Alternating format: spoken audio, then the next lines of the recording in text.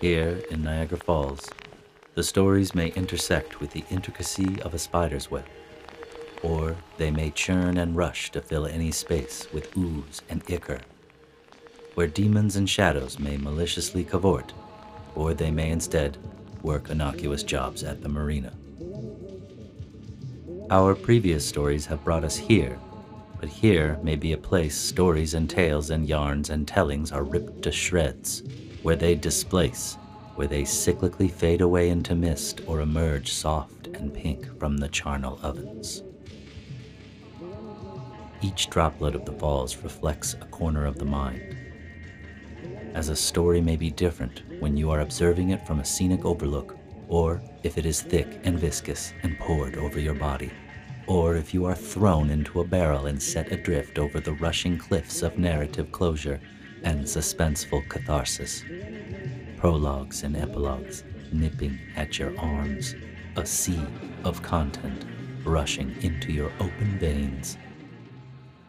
Now, we delve in between the words and sentences, to where stories cannot go, to where tone and form are leaking and cracked, where the soft belly of temporal clarity is necrotic and obsessed, where the mouth of our narrative foams and forms a great sky cataract, rushing and pouring and pooling and eddying until only sound itself may be our house, our canyon, our looming and tumescent sky.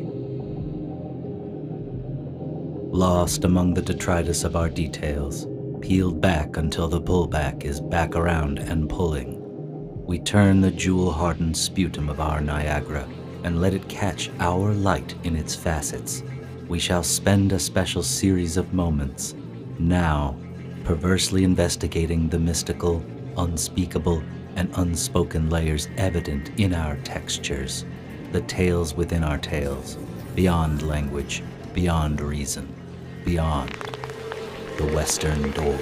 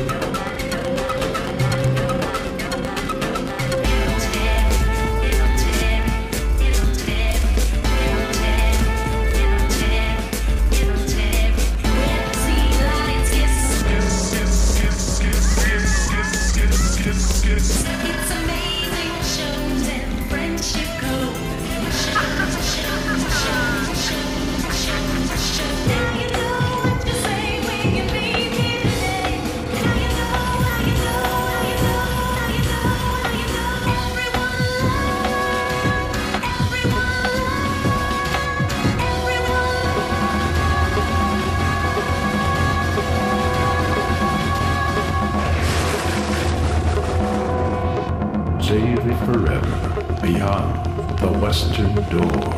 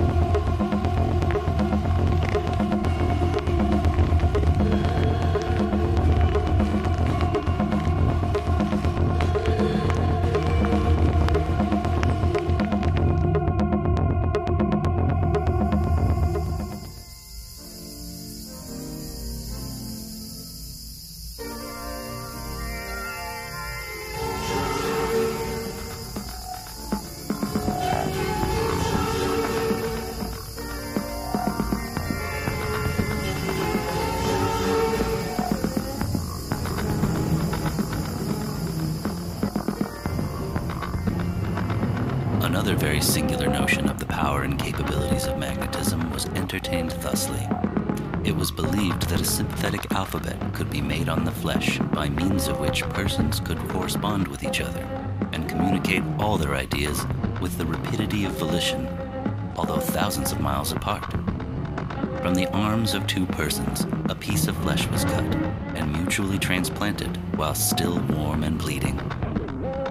The piece, so severed, grew into the new arm on which it was placed, but still retained so close a sympathy with its native limb that its old possessor was always sensible of any injury done to it. Upon these transplanted pieces were tattooed the letters of the alphabet, so that when a communication was to be made, either of the persons, though the wide Atlantic might roll between them, had only to prick his arm with a magnetic needle, and straightway his friend received intimation that the telegraph was at work.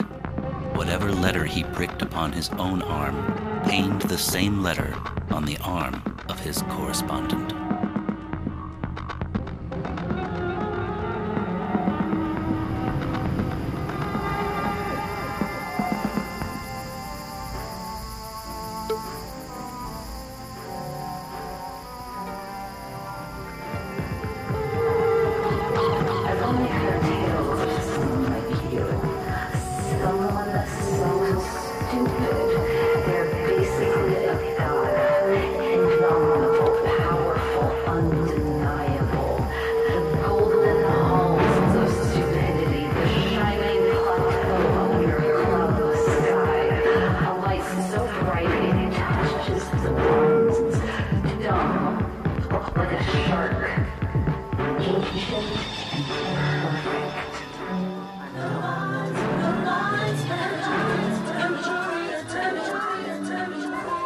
Feeling under the nose. 3 steps forward. Picasso's child. Hawk reads a book. Bugle angel. Engage with the inner material. Color in. Yet another sheet of scribbling. Clear. Peacock. Body. Small box. Both hands. Dying neck. Or cod. Row. Play the bugle. Sea line. Violin player. Bamboo strip. Mournful face of the rotten boy. Kissing the spider web's chair. Hold a spherical object. Woman of the flame. Point at the skull. Hissing angel. Put on fangs and come forward. Fold the neck skin. Insert buttock stick. Chin with beard. Ghost chick bird. Bulge. Low. Rhinoceros, ribbon on a pig. Understanding of the bugle player's feathers and a comical movement. A thickened kind of space. Do not move. Just engage. Flying shadow. Back bugle angel. Relax the shoulders. Order of sea lion. Blackout. Even a dead Roman horseman would negotiate with more skill than you. What are you going to do? Come here. All right. Show you what I'm here.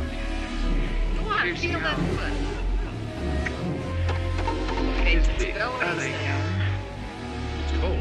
It's cold and it's And wet. here's young.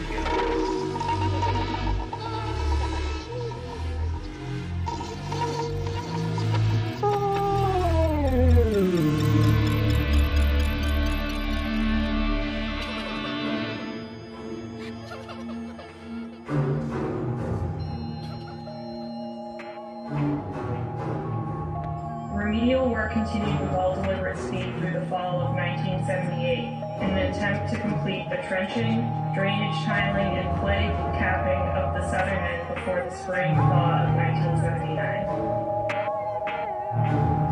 Remedial work continued from dawn to dusk, rain, snow, or shine, throughout the fall and winter of 1978 to 1979. The containment plan called for capping the entire site with thousands of tons of clay, and dump trucks began to bring it into the site in a continuous caravan day after day for weeks. The clay capping was gradually built up on the southern section of the canal. Eventually, it would be extended over the remedial containment trenching and the entire dump site, and then tapered and seeded so as to appear at the site below.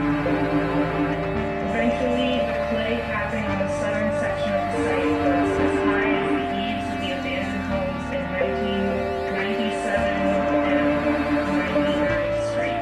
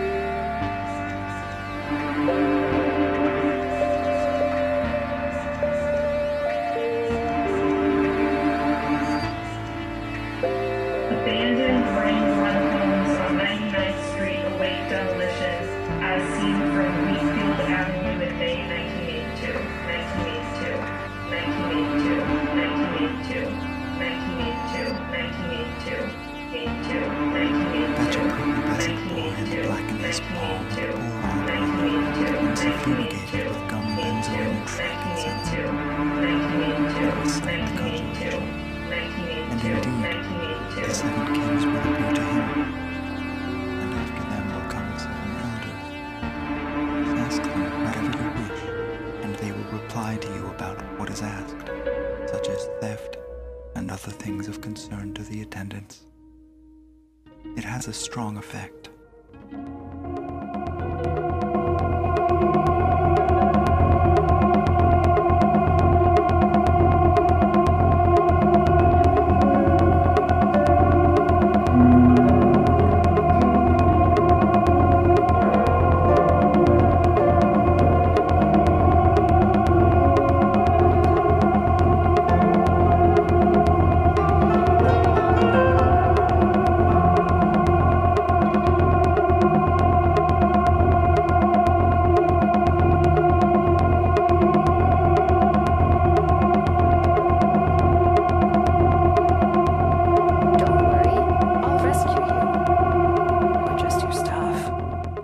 Rescue at least your stuff.